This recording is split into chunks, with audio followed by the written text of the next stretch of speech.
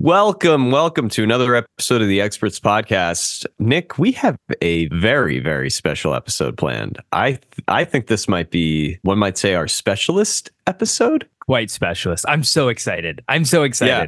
So for the first time ever, Nick and I have a guest who is not a roof worker, a ghost, A schemer, a college student, a scam artist. We, as experts, finally have an expert in directing, acting, and producing. We are bringing on an actual film director, an actual actor, and an actual producer. And he's all the same guy. And let's be honest, Jake. This is true. This is not some sort of joke. No. He's a movie star. His name is James Pratt. You can see him in a movie that Jake and I had discovered. We absolutely adore this movie. We watched it. We had a great time. It's a ton of fun. The movie's called Malibu Crush. And the guy behind it, the creative genius behind Malibu Crush, we have him on the pod today. Let's go. What's up? This is the Experts Podcast. I'm Nick. And I'm Jake. We're experts who know everything, but we don't agree on any of it.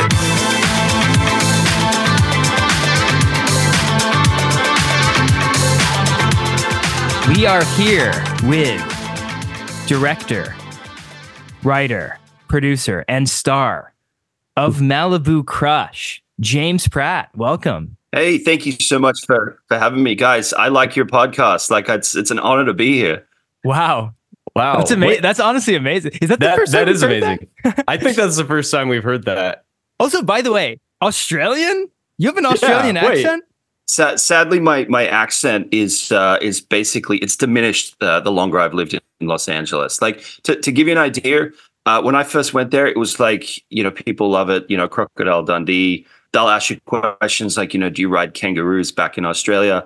Yeah. And of course I say yes. Every day I do. Do you eat Outback Steakhouse for every meal? I'm assuming that's the kind of stuff they ask, Yeah, exactly. Yeah. And that's great. And then it started to dwindle. And I always remember this time up in Hollywood, they get a lot of tourists there.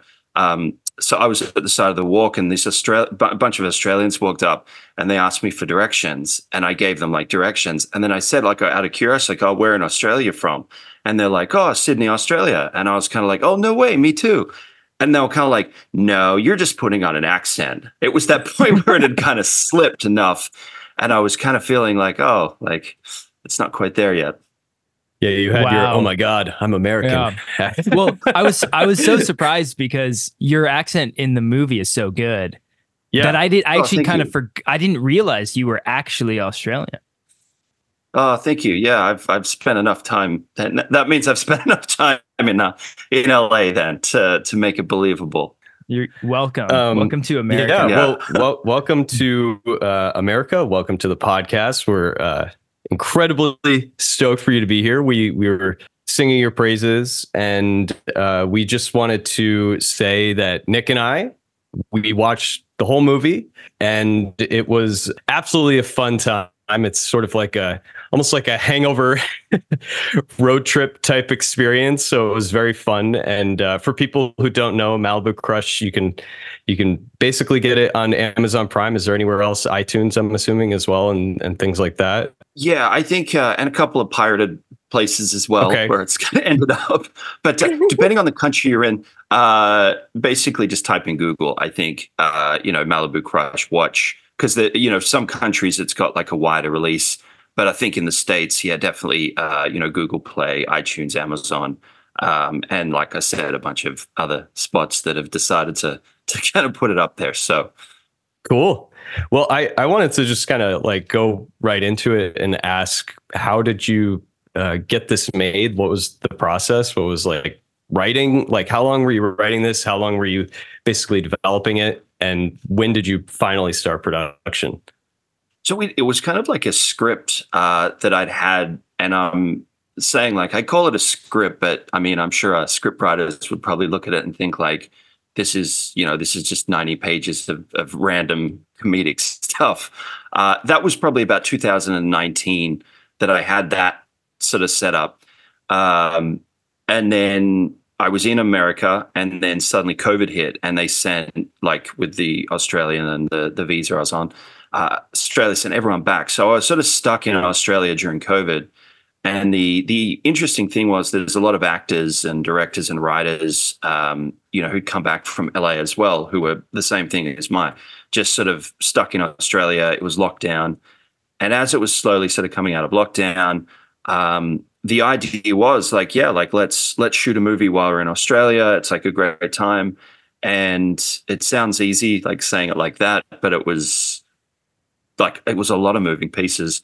And it was just that love. Like, I think you guys might have watched it and seen like some scenes, there's more extras than others. And that was one of the things is, like the budget, but also just I guess you could say like the COVID restrictions where you couldn't have more than, 7 people in that distance and no more than, this many people on set. So to kind of sum it up, went back to Australia during COVID, wasn't able to leave with the restrictions, decided to shoot the film. And then just as the restrictions lifted, the film was in post. And it was a really fun time. Wow. That's great. I don't know about you, Nick. I didn't ever have a moment where I was like, oh, they were filming this during COVID. That's why I'm actually very shocked to hear that. That's awesome. That's really cool. That did not come across. Yeah. Really? Yeah. Because I mean, the interesting thing was as well is like when you're shooting a movie during COVID, this is a great exercise for me. You kind of like find out straight away whether someone wants to be in the movie or not based on, their level of concern with COVID. So originally, like I had no intentions of directing it, but it was just trying to find a director during COVID in Australia was like, either every director was like, nope, I've got kids. I don't want to go on a film set. Or the other side was like, hey, like I haven't worked for like 4 months. So, how much is the budget? And the budget was pretty small. So it was like that thing where it's like, hey, like I think I'm going to have to direct it and wear another hat just because it was, wearing a few hats, including putting out a few fires. Did you enjoy directing it? Did you feel like while you were in the process that it ended up being the right decision? Or was it like, it's either I do it or it doesn't happen, so it doesn't matter? It's a little bit of both, because I think there was some really nice moments, because you're seeing your baby come to life, your script's coming to life. And, it's sort of it's a fun shoot to do because it's a comedy. But then there's the other side of it where it's like, as soon as there's a fire to put out, it's like, you've suddenly then got to, be the firefighter and the director and then at the end of that act as well. So, there were some interesting moments, but all in all, it was pretty fun. What was your guys' favorite scene, by the way? I would say for me, it was, I actually really think you opened the movie really strong with the firefighter scene. That was very funny. It was a great way to bring me in. It felt like you guys had this style acting wise where it was almost like it reminds me a bit of Rick and Morty, where there was sort of an ad lib-esque. You never know like what the characters are going to do. There was sort of a fun little like, oh, this is interesting. This is where I expected it to go. So I really liked the intro. I liked pretty much any of the scenes with Dewey and the captain character, what's that character's name? Oh, Carl, the housemate yes. that they kind of. Yes, I love that guy. That guy was great. Loved the beginning. Loved the firefighter baseball scene. There was a funny moment. I had cracked open a Modern Times like IPA. I'm a big IPA fan. I think the beer must have gone bad or something. It tasted horrible. And while I took a sip, I think one of the best jokes in the film also happened at the same time, which was the firefighter was saying, he has 6 decades of experience. I lost it. And also the beer tasted like shit. And it just all happened at the same moment. Beer came out of my mouth everywhere. It was a moment. But I thought that was one of your best jokes. I love the golf cart stunt scene toward the end. Oh, that was great. That was really fun. You guys have a lot of like almost mini stunt and gags. How did you guys pull those off? Like slapstick stuff. That was cool. Yeah. The surfboard I thought was hilarious when he just like pulls the top half off the wall. Yeah, Dewey's character is like, I feel like that style of comedy, probably like an inspiration, is definitely the Farley brothers. So like they've done Dumb and Dumber and Shallow Hal and Something About Mary, and the tone that they usually use is so, you know, the comedic characters are often the underdogs. So it's not like shock humor. It's more, you kind of root for these characters because they're so underpowered. And so kind of when Dewey and Michael come to Australia, it's like, you know, these guys are so out of their depth, like, you know, no money, no job. You know, like Michael boasts, you know, at the beginning of the film, like, you know, he dated this girl for 2 weeks. And they're kind of dropping everything to come to Australia like 8 years later. It's amazing. On a 2-week relationship.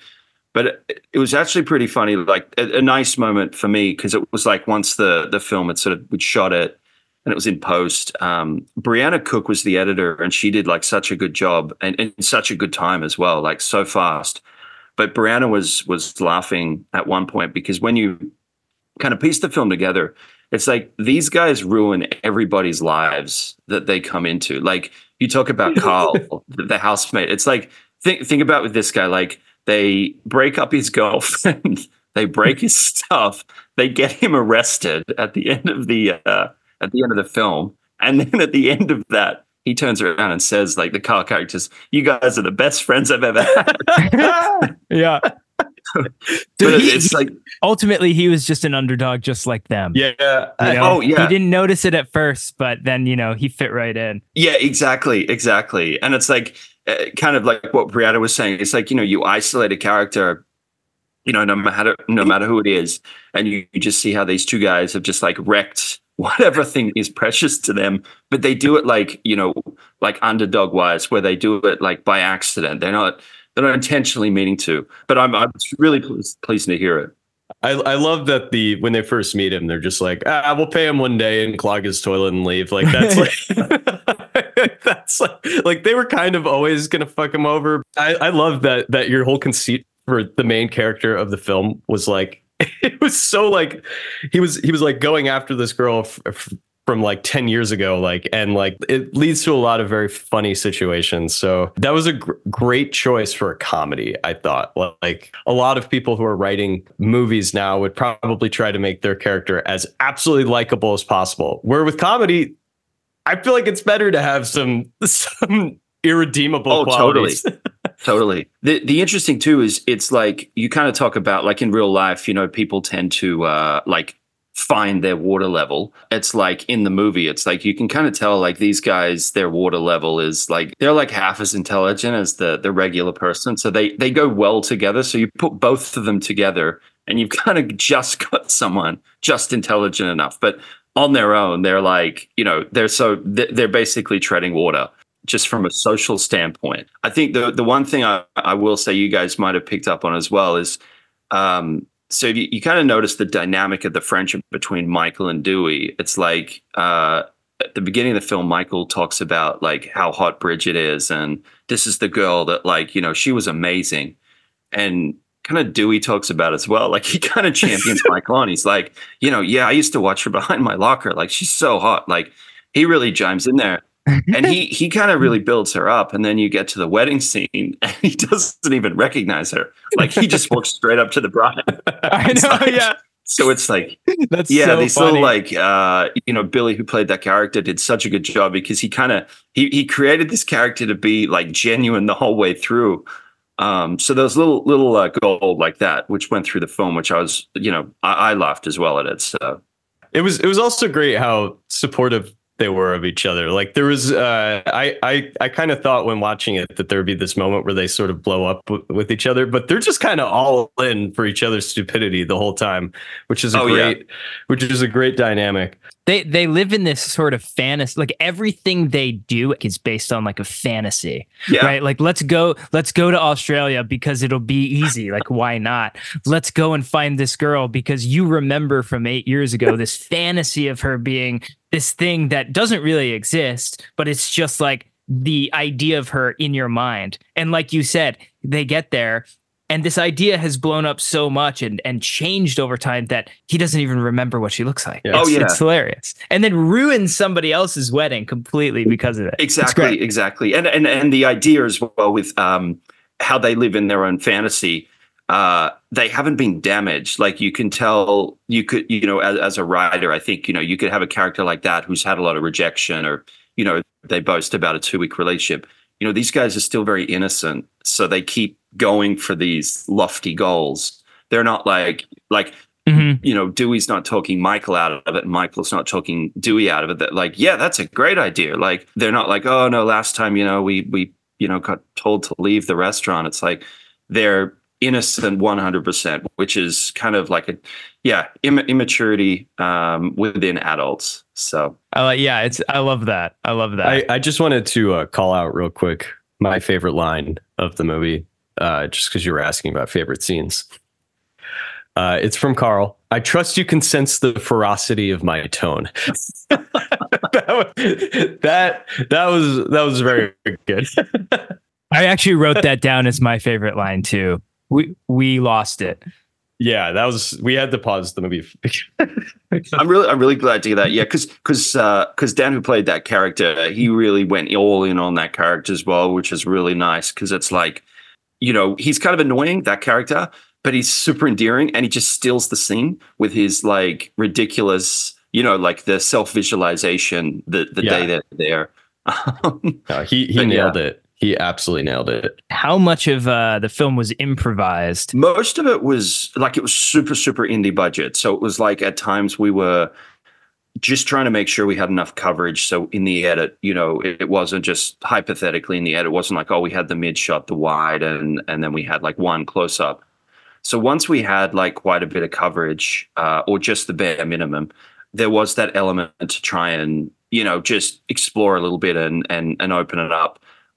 Some of Billy's stuff, who plays Dewey, like that was just too good to like try and do another take, because he would add like some just some small tweaks or improv in some of the scenes. But yeah, I would say most of the scenes had, if it didn't make the cut, we at least tried some improv in most of the scenes just to get it in there. There's a lot of golds that can be sort of dug up in the moment. So that's good. I can tell some of it. Yeah, especially with comedy too. Like you're absolutely right, Nick, because it's got that element like to let the characters really start breathing and opening up, and not just be, on the page all the time. I did want to just call out, shout out to Maria's Kitchen of Sherman Oaks. We are I can't believe you guys. That's like right down the street from us. Yeah. Yeah. Oh yeah. What was the artistic choice behind that? Well, I'm going to throw a name at you, and I don't think you'll mind, but Steven Napolitano. Does that name ring a bell for any of you guys? No, unfortunately. So Steven, he was the cinematographer for like basically the second unit. So for a time there, we'd shot all the Australian stuff, and like for myself especially, to get back to LA, I had to get the COVID pass. So while I was waiting, Steven's a guy that I worked with before. He lives in Sherman Oaks, cinematographer. So that's why I threw the name out, just to see if you guys had seen him around town ever. But he basically was shooting stuff, and the instructions with him were pretty simple. Like, hey, like, we need like a restaurant. We need to start to get some stuff on Wilshire Boulevard. And he turned back with some great stuff. To be honest with you, I hadn't been to that restaurant. So I am like, I'm like, well, I'm really curious to see, like, is it busy around town, or?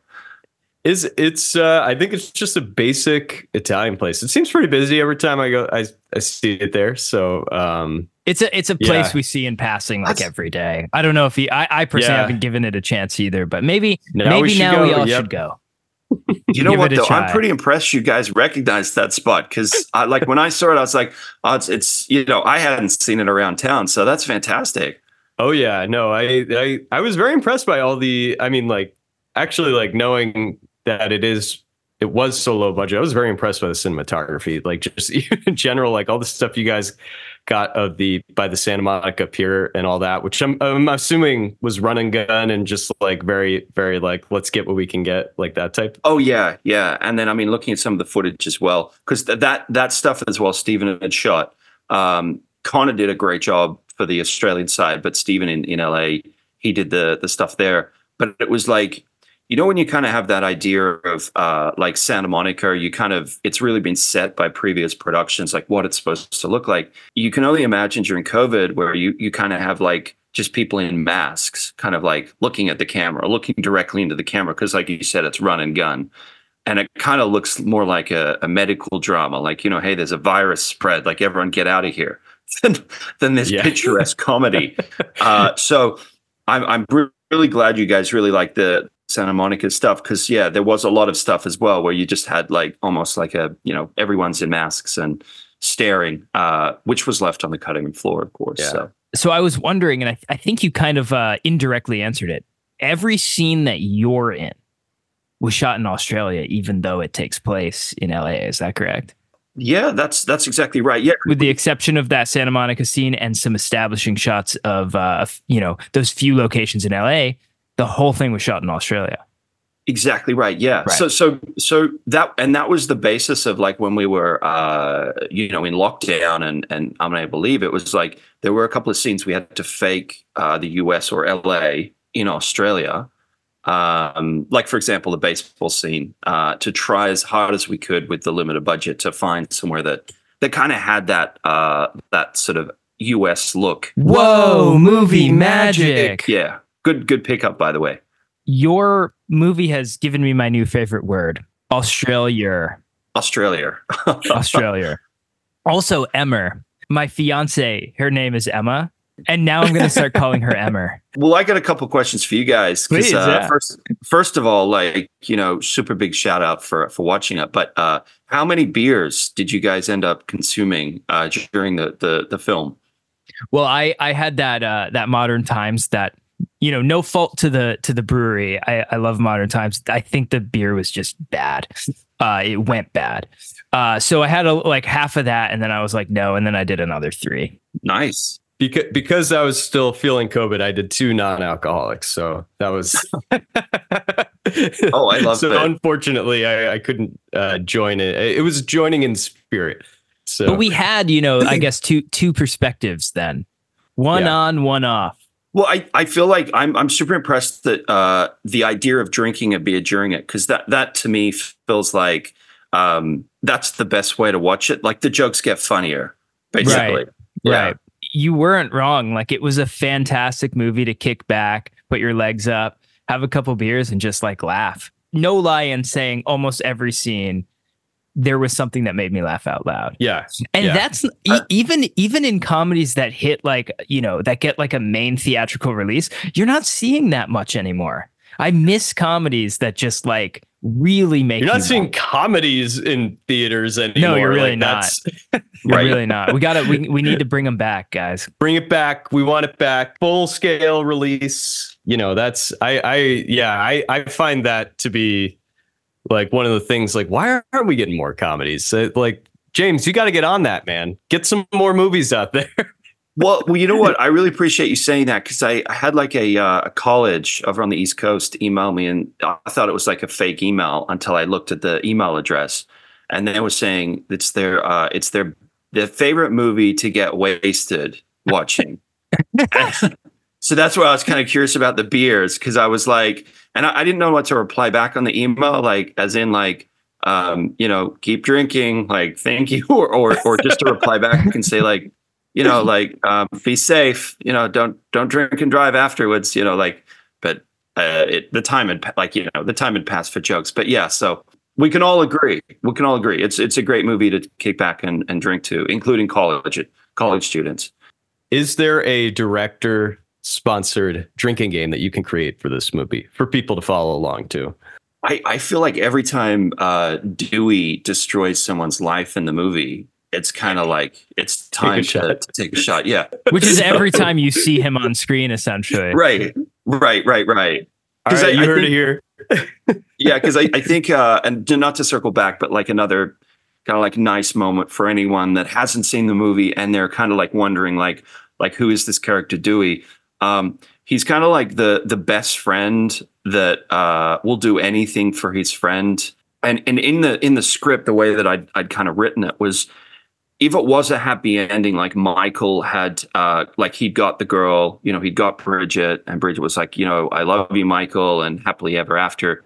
I'd sort of felt like the character of Dewey would be like, he would like frame Bridget in some way to try and get his best friend back. So like Michael ends up with Bridget, and then you can just imagine Dewey like, sending Michael a photo of Bridget with like, another guy that he'd made up. Because he genuinely just wants that best friend. He wants that attention. Part 2, right? I do have a sequel pitch for you. I would love to hear that. I'd love to hear that.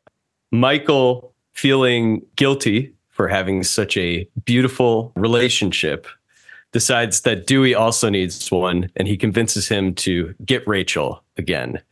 And be it she's maybe they find out they're coming to America and she's going to Coachella and he has to track her down or something. That's my sequel pitch. I love it because part 2 would have to be about like Dewey finding love, right? Yep. Yeah. Malibu crush. The Rach and Dewey story. That's it. Yeah.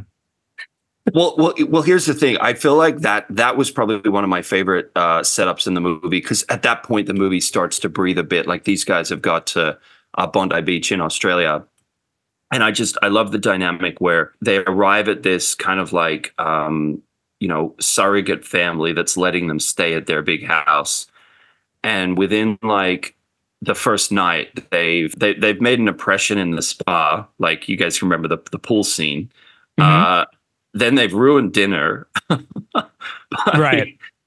like ruining that side. And then after that, they come to the dad or the husband, the loving husband, and Dewey asks him to leave so he can stay while hooking up with his wife. So it's like within the matter of like, one night, you've kind of established like pretty soon, like, just how much of a wrecking ball they are. But like I've said, like they're doing it like in an innocent way. They're like, Dewey honestly believes that Rachel liked him because she said hello at the beginning. He's a little rascal, man. Dewey. Yeah, he's blunt. Even just him fighting with Michael to sit one seat closer to her at dinner, like in front of her husband. I think we did like 17 takes of that. Yeah. That was good. I mean, and honestly, I'm just gonna say it. I think he did date Ellen DeGeneres. I I do too. Yeah. I choose to believe that. Ellen DeGeneres lives in a studio apartment in Inglewood. Yes, and she needs gas money from Dewey after scene. Well, it takes a lot of gas to get her up to Burbank every day. Checks out. Yeah, I mean, he was quite convincing in his desperate attempt to say that he dated her. A lot of passion there. I just wanted to say, Nick and I have decided now that our new favorite place to hang out is the car park. That is, yes, behind which was supposed to be behind the pizza store. Yes. Yeah. That's our new favorite place. That's where plans happen. That's where things get made. That's the car park was instrumental with the girls' scooter and the old skateboard, just going in circles. Yes, exactly. To say I haven't done that before, by the way, would be a lie. So I get it. I get the pure, simple pleasure of an activity like that. It's kind of like the summertime vibe, like where you just hanging out and just see where it goes. It's just hanging out. I love that it's these like two grown men just doing that. It's like it's so great. Oh, totally. It really does sort of lend itself, you're right, to like that Dumb and Dumber type buddy comedy where it's like two kids just in adult bodies. Like most of their actions are motivated by things like a kid would do or how a kid would think. And Jake and I are we're writing something as well. We've written several things in the past. Most of our sense of humor probably falls into that same category of like, these are adult men, but they act like kids because it's just funny. It's simpler. It's more pure. And, it's like, there's something about that really clicks with us. You know what? It's probably also too like what you're sort of driving driving at is it's that idea where they live in an alternative universe in a way, which is so special to watch because it's like they haven't been jaded or broken down by the system or, like trying to earn money. And yeah, like exactly like you said, like it's that kind of like a child just doesn't worry about paying a mortgage or, getting their driver's license. They don't care about that stuff. It's that must be a really fun way to live if you're an adult. You just don't care. Right. You only have to worry about what's 5 feet in front of you. And you literally, right. even if you wanted to, you can't see further. It's like mental nearsightedness, Right. What would be your favorite movie in a comedy? What would be some of your favorite comedies? Besides Malibu Crush, of course. Besides Malibu Crush, yeah, of course, yeah, of course. I mean, what we got, like Team America, any of the South Park sort of brand of humor, like that type of stuff. We're obsessed with like sort of the Matt and Trey world. When it comes Monty to Python stuff, Monty Python's great. I was really into Wet Hot American Summer, the movie, when that came out like 20 years ago. That's so interesting. I just had that on. I had that on last night. I hadn't seen that for a long time. It's so good. When I first saw it, I think I saw it about a decade after it was released, in sort of like that cult. Like it kind of came back. Dumb and Dumber movies I love. I mean, you already said one of my favorite. Something About Mary is so great. Step Brothers, that was always a classic when that came out. I don't know. I mean, like it's when you're always put on the spot, like what's your favorite this? You can never think of it. You know what I mean? It's always like I have 1,000 movies I love, and then when I'm questioned, they all just vanish. What if I just said Pride and Prejudice? Yeah, right. That brings me up on a funny thing. When I was studying at NIDA, which is the acting school I went to, it's very, very serious. Okay, so like the alumni is Kate Blanchett and Mel Gibson, and to kind of give you an idea, it's like there's very, very little room for you to kind of joke around because they kind of make sure But I just remember there was a guy in my class. He thought it would be really funny on like one of the first days they were going around with one of the teachers, and the teacher was like, "Hey, like I want to know who's your favorite actor and what are your goals." And everyone's going around the room and, they're like, "Oh, my favorite actor is Al Pacino. And my goal is to win an Oscar." And, like very much like actors, like genius actors, De Niro, Pacino, DiCaprio. The friend of mine, he goes around, he's like, "Oh, so my favorite actor is Jessica Simpson. And my goal would be to do a movie with her." That's great. That's great. I love that. And it's like this teacher, which just really loved people pandering to them about winning an Oscar, and Zach was like, "Oh, okay." Next, like didn't even want to entertain it. And for the rest of that semester, he was, I don't know, he just wasn't really. He was given a harder time, but I thought that was quite funny looking back. Yeah, if that is the metric, I mean, there's so many great comedic actors too. I mean, like it's like doing a scene with De Niro would be just as great as doing a scene with Robin Williams or something, I mean, it's like, oh yeah, I don't know. And absolutely. Oh yeah. Well, I think that the interesting thing about your guys' answers was like you mentioned like movies, back in the day a little bit. And I'm exactly the same. Like, I think it's really hard to find like that all out comedy at the moment because they do peel it back in the edit to make it more like a rom-com or if they do call it a comedy, like a lot of the studio comedies now, it's like you could probably classify it as like, a relationship drama. Like it's not like say an American Pie and it's not like a Van Wilder or, old school. And so, like anytime you've got that sort of comedy, I love like the old school, sort of that style. Yeah, I mean, I feel like the closest like mainstream big movies we've had to that have probably been some of the Seth Rogen movies, like This Is the End and stuff like that. And even that's a while ago. That's kind of a long time ago at this point. Yeah, that was like 12, 13 years ago that movie came out. Yeah. It's crazy. Yeah.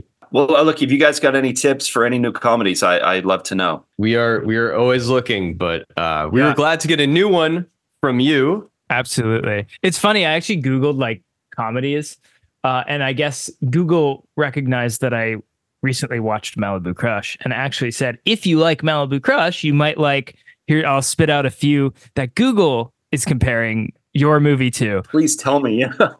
Bottoms, Dumb Money, Ghosted with Chris Evans, No Hard Feelings, The Holdovers. So there you go. Dream Scenario, Old Dads, Triangle of Sadness. I guess this is Google. Sounds like a great. Google likes your movie. Let's just say that. I'm just curious, like Triangle of Sadness and Bottoms, like you know, like what's the difference between both of those? One is I would say Bottoms is a little bit more like yours. It's just sort of satirical on the nose. Like here's kind of what we're saying and here's what it is. Triangle of Sadness is like an incredibly sort of like deep satire on like class and everything.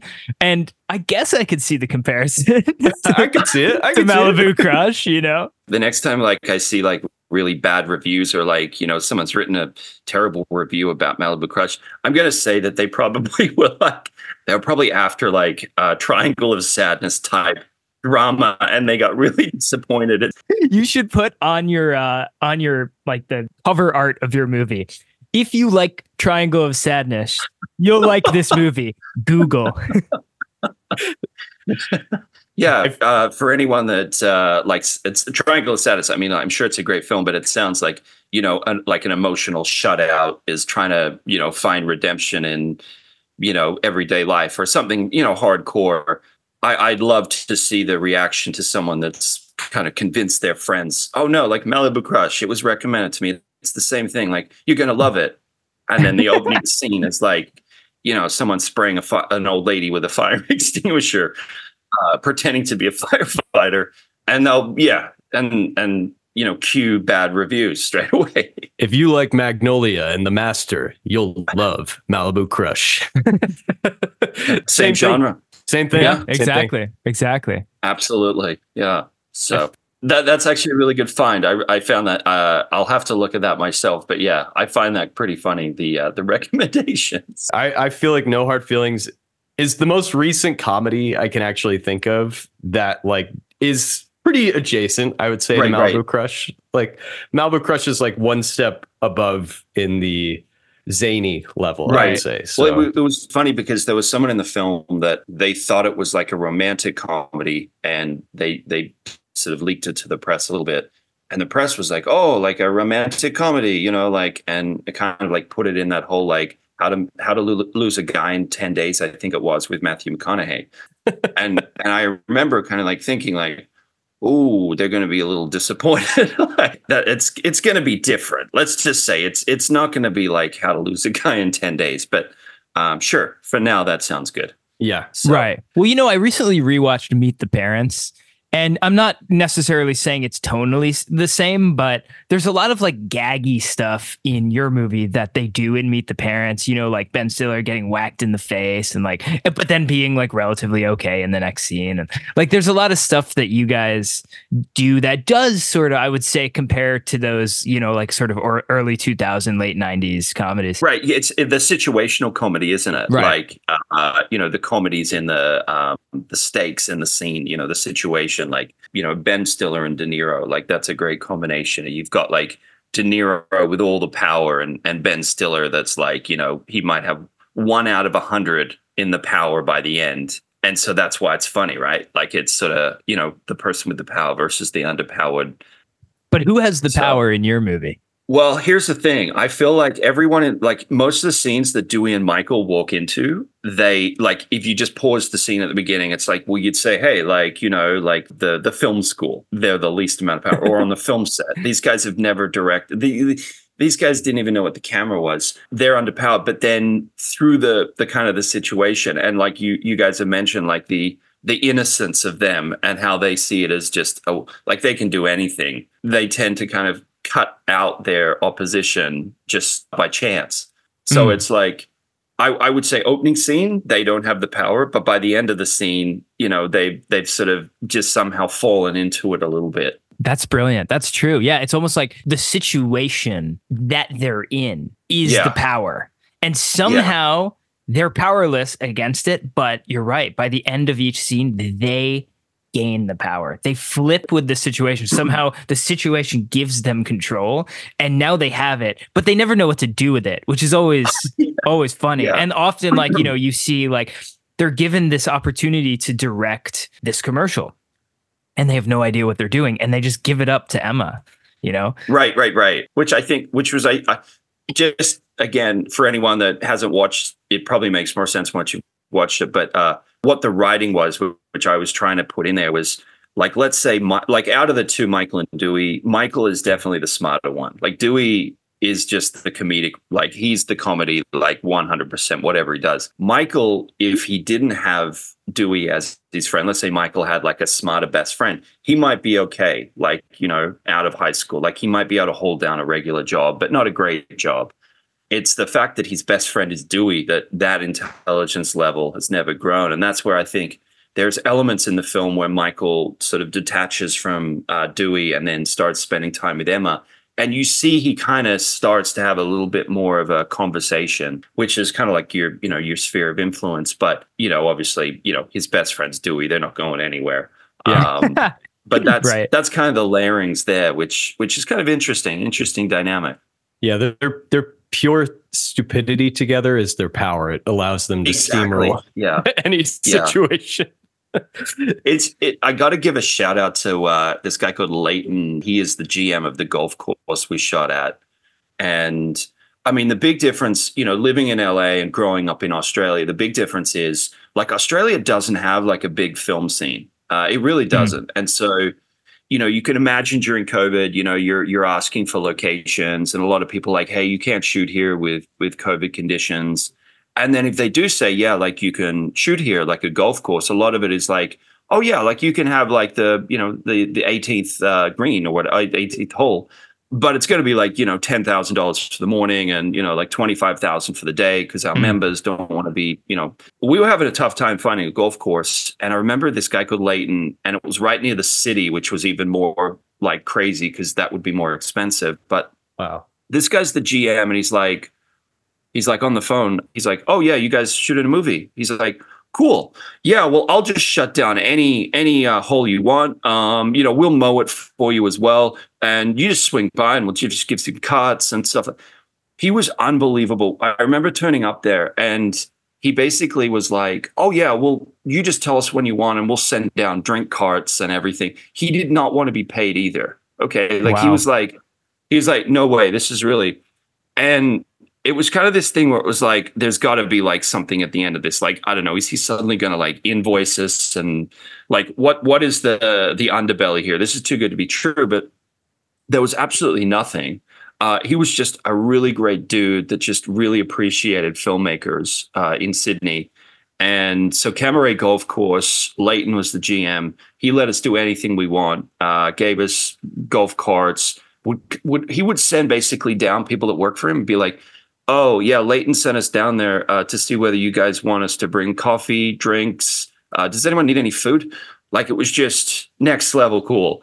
That's so awesome. Oh, my God. But where I'm going with this as well, like, he basically, like, the second day we were shooting there, he came down. He's like, oh, hey, like, my kids, would they be able to come and watch after school? You guys filming? And we're like, yeah, sure. Like, you know, like, no worries for us. And so after school, like his two kids came down and they were like super young. Like, you know, I think one was like 8, one was like 10, and they're kind of watching. And then the next day he came down to set, Leighton came down to set, and I just said, you know, oh, hey, like, did your kids, you know, like, you know, watching a shoot? And they were kind of like, this is Leighton's voice. He said, yeah, they came home afterwards and they said, Dad, it looks like they're trying to shoot Dumb and Dumber 3. It's kind of stupid. and Leighton was like, that's such a good sign for kids because like it's definitely a comedy. It's really funny. So can they watch again today? And it was like, that was like a good sign when a kid says, hell hey, yeah. This looks like Dumb and Dumber 3. So yeah, but big shout out to Leighton. That guy's the man. Yeah. True legend. I mean, true legend. Yeah. That's rare. Like for anybody who's listening, who's not from LA or, you know, anywhere where filming happens 24/7. People are very jaded about that type of thing. I mean, they were jaded back in our where Nick and I went to college in a random town in upstate New York. They didn't even let people film there because they were used to a bunch of film school students always coming through and trying to get locations all the time. So that's awesome. Thank you, Leighton. Yeah. Thanks, Leighton. And thanks to Leighton's kids, because it sounds like you guys got the best compliment from them. I mean, it's like kind of exactly what you were going for. Oh yeah, totally. Well, here's the thing: is the Dumb and Dumber vibe is kind of like you're on a good wicket at that point if they're sort of saying it's that style of comedy. I think it would have been crazy if they said, "Hey, what was it? The Triangle of Tears." What was the film? If Leighton's kids were like, Dad, it looks like they're trying to shoot like Triangle of Tears. It's pretty sad. Yeah. The sequel, Rectangle of Sadness. That's pretty damn awesome, actually. Good on you, Leighton and his kids. A couple more behind the scenes questions. So there's this beautiful scene toward the end where you and Emma kiss. So my question is, behind the scenes, how do you prevent it from popping? So that was no, well, that was where basically wearing like, what was it, producer, writer, director, actor hats. Those sort of scenes are like the least romantic, the least basically Bella, who's like an awesome actress, super professional. She was fantastic. Oh yeah, she's a really good actress and super nice lady as well. So it was like super easy to work in the scenes. But to kind of give you an idea on that behind the scenes there, Bella is like a super attractive, super good actress. For me, it's like basically as soon as it's cut, it's like, oh hey, the wind's picked up, the sound guy's having issue.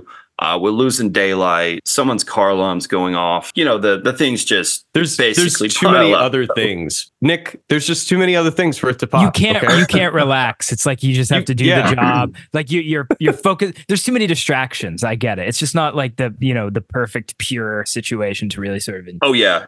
It's kind of that thing where it's almost like if only you knew behind the scenes, like how much of a headache the whole day has been just trying to like coordinate stuff. And like I said, it was, we shot it at a time where it was just hard, like shooting during COVID, because as well, it's like if even the slightest person sneezed or coughed, it's like everyone's kind of freaking out, like, oh, that person's putting their mask back on because so-and-so like sneezed. It's like, we got to boost morale a bit here. Like, so. Yeah. For sure. Yeah.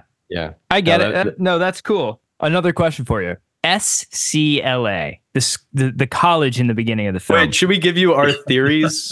Go into the question. Yeah. We were wondering what that stood for, and we had a couple guesses. But go ahead, Jake. So cool. Learning Academy. So cool, Learning Academy. Mine was a little bit more basic and less interesting. Just Southern California, Los Angeles. No. So no. It's I was gonna say you're spot on with your last one. Okay, yeah. It was basically not. It was nothing too spectacular because it was just making sure there was no like copyright of like some school, UCLA, USC, like you could kind of easily get put into something. So it was like basically what is the most, there's not a website out there for a training organization. And if someone like yourselves was going to dive deep, what makes sense, like Southern California. Yeah. But, if you feel free to run with it. If someone asks you like, oh, what did he say? You run with it, like Sex College, Los Angeles or something. Yeah. Let's stick with that. It's a little bit more fitting to the film, I would say. The fans finally have an answer. Yeah. Right. It's an underground fan choice. One question for you. What was in that picture when Dewey is talking to Rachel's dad? It's like very small amount, and he offers the dad a drink. What is in that picture? Oh, that's super interesting because you know what? During the edit, I think it was Brianna, who was the editor. She said exactly the same thing. She's kind of like, is he trying to roofie him? Like, is he trying to get him to pass out? It wasn't intended. It's just Billy was a very, very good actor and kind of made that character look like he was gonna do something to Jason Taylor so he could be with his wife and family. I guess it's an editor question because no, it was hilarious. I remember seeing it because it does look like he's basically put something in there. It's like one portion's worth. It's a single portion's worth. So when Dewey and Michael land in Australia, they get picked up in a car. I noticed that the steering wheel was on the right side of the car. I've never seen anything like that. Can you explain that? Why was that choice made? I'd love to say we had like a massive like visual effects budget, and that was a choice for the scene.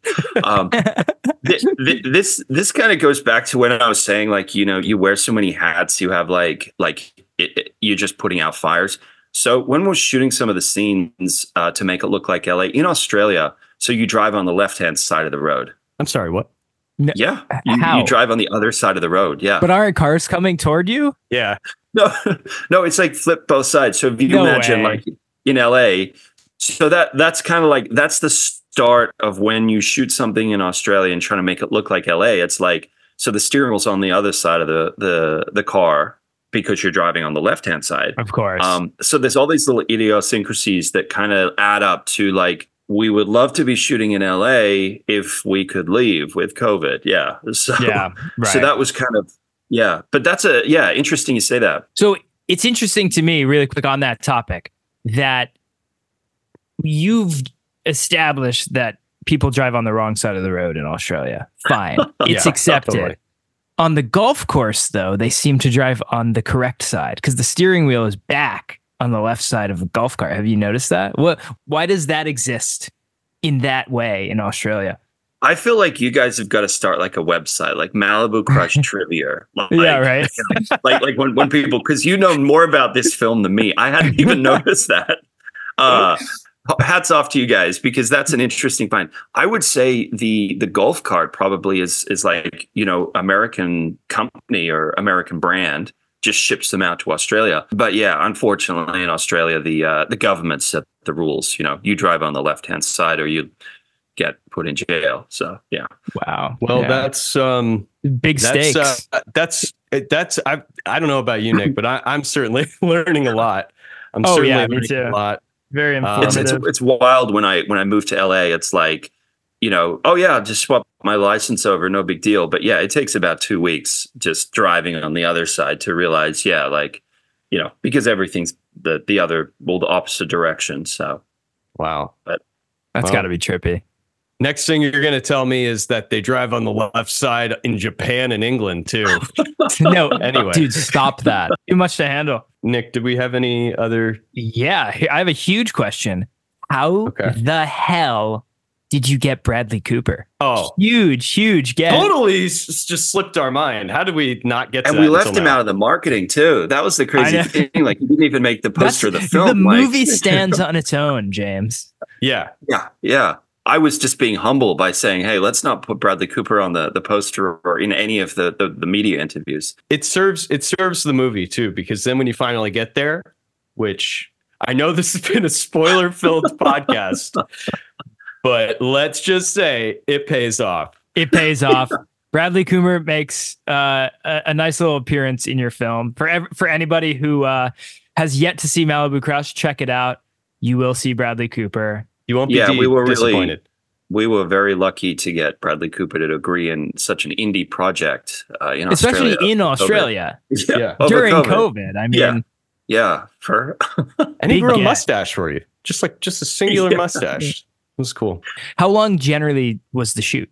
So we shot it in 2021, and it debuted at it first kind of got at AFM, American Film Market, at the end of the year, and then it came out. Like we hit distribution, and it was kind of like exciting. But obviously once you finish a film, the distributor, they decide when it's going to come out and what's going to happen. And so there was kind of like about a couple of, probably 4-month waiting once after AFM. So yeah, it would have been probably all up, just about a year and a half to film and get done.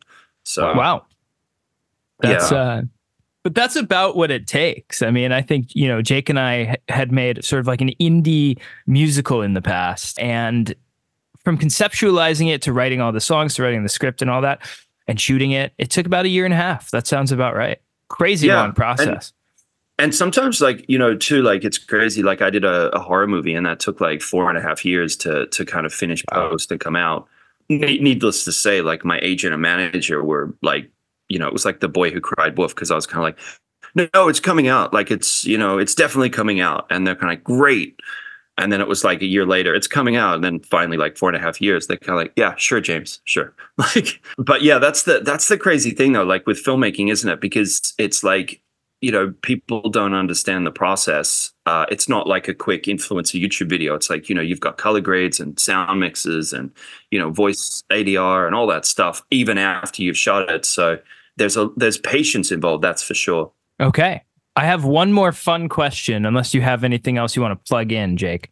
When you guys were shooting the beach scene with Emma, I noticed you were wearing shoes on the beach and you were by the water. Did you get your shoes wet? Oh, that's a good question. That's again, that should go with the trivia page you guys are going to put up and make some money off. Because I think you guys are just all over it. Like, this is awesome. This is stuff that I also don't like. Haven't quite sort of wrapped my head around. I know it's hard hitting stuff. No, it's. I would say the question there. So I grew up in a place called Bondi Beach, which is where we shot the beach scenes. Beautiful place. I literally said to Jake while we were watching it, I want to go to that beach. Yeah, really. I die. Well, I feel like that was the for anyone that kind of would have loved a rom-com rather than like a Dumb and Dumber.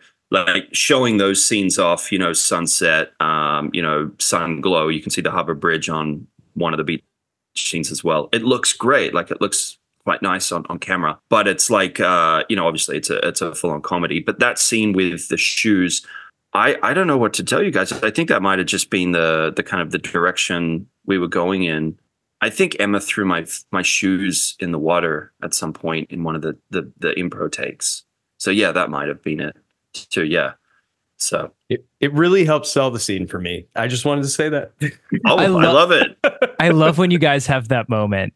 You playing Michael and Emma really are about to kiss. You're sitting on the beach. It's a beautiful moment. Yeah. I laughed so hard because you were like, I can't, because of someone you had known 8 years ago for 2 weeks that you haven't talked to since. That was so funny. Right.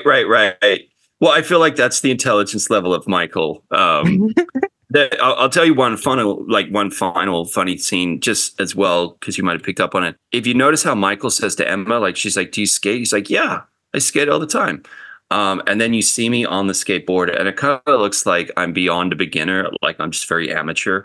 It's because that skateboard was just about to snap at like any stage.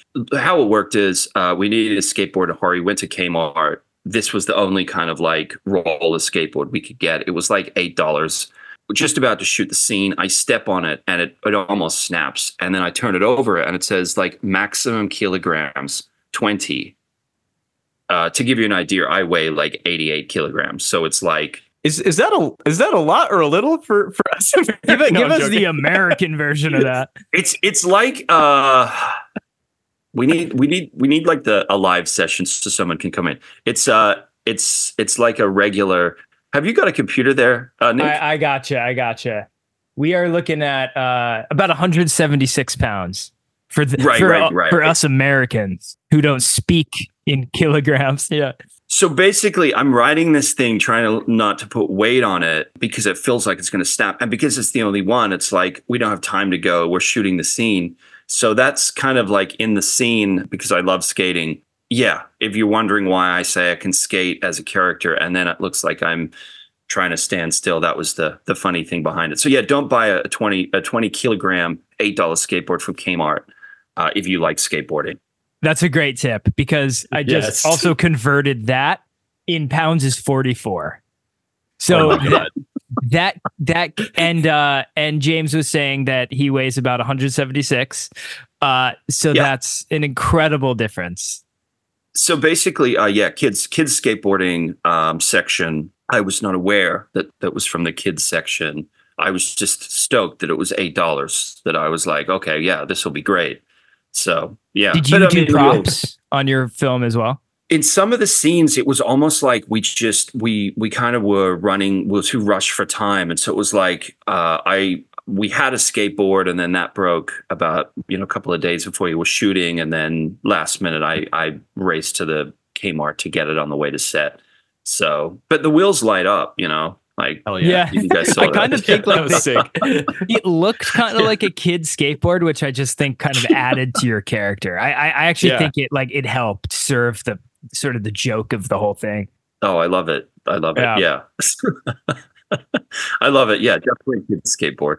Do you have any other questions for us, James, or anything else you wanted to talk about? You know what? I was just super stoked to come on your show. And I mean, look, the takeaways I got were you guys know the pizza place in LA. And we're going to try it now, too. We're going to try it.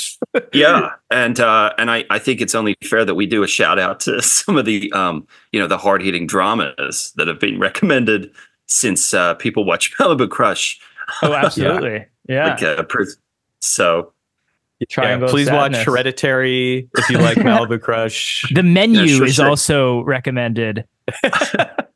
I'm just glad like something like, the Shawshank Redemption or something like that didn't kind of like come up after. Yeah, that's a strange selection, Google, but we'll take it. We'll take it. Bottoms. Bottoms sounds good. Yeah. Yeah. Bottoms works. Old Dads is up there. I'll give you that. No Hard Feelings.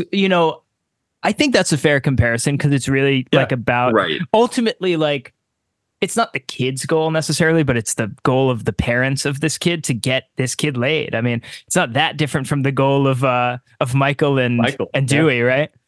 Oh yeah, totally. So, but I was going to say, when are you guys going to make a comedy? Well, we're kind of working on a script right now, actually. Yeah. We have a couple things. If off the pod you want to chat about that, we totally could. I reckon you guys would be great. You guys would be great to humor. And like you said, the world needs comedy right now. Like proper full on, like let's just make it funny sort of comedies. Because I'm the same as you guys. Like I haven't seen something that's just been like, laugh out loud funny for quite a while. We need that. The world needs it. We don't need everything to take itself so seriously. We want our comedies as comedies, not as Marvel movies or as Barbies. Or although Barbie was pretty good. Actually, Barbie was great. But I think that layer of like comedy, like when someone puts the genre as comedy, I feel like if you said like some of the movies today that are getting made, if you said, oh, like they were a comedy back when American Pie came out, or people would be like, no, that's not really a comedy. That's like a drama-driven comedy, or it's a rom-com, but not really a rom-com. But yeah, like I've been recommended a couple of movies from friends, and they're like, yeah, it's a comedy. And I'm watching it. I'm kind of like, I don't know, man. Like this kind of seems like it's just a drama. Like I haven't laughed for 25 minutes. Like it's kind of sad. So. Yeah, where are the giggles? Yeah. To wrap this up, I have one more fun question for all of us. There's a scene. Actually, there's several scenes, but there's one in particular. Where Dewey once again is trying to get a date with somebody, right? I forget exactly which scene this was. Maybe it was when he was in the restaurant. But is this the pizza store with Natalie? I want to say it was the pizza store with Natalie, and I think it. Correct me if I'm wrong. Natalie says, "I would rather blank than go on a date with you." Right? So he's basically tried to impress Natalie by saying he's had a hard day at work, and something about. Natalie says, that TV doesn't turn itself on and off. And so, yeah, that's kind of like the relationship between Natalie and him. Yeah. Demetra, she's in LA. She's a great actress. Oh, great. She plays, yeah. And she ultimately says, like, I would rather blank than go on a date with you. I forget exactly what the excuse was. Yeah, but I thought it'd be funny if we all fill in that blank with our own excuse for what we would rather do than go on a date with Dewey. Yeah, I mean, but Dewey's kind of cool though. Like it's too hard to, yeah. And that could be your answer. I would rather go on a date with you than not. Right. Well, I'd love to see your answers. Yeah, I'd love to see what you guys think. It's a good question. I got mine. Go ahead. I would rather watch Triangle of Sadness than go on a date with Dewey. Fair enough. That's gonna be tough to. That's going to be really, really tough to beat.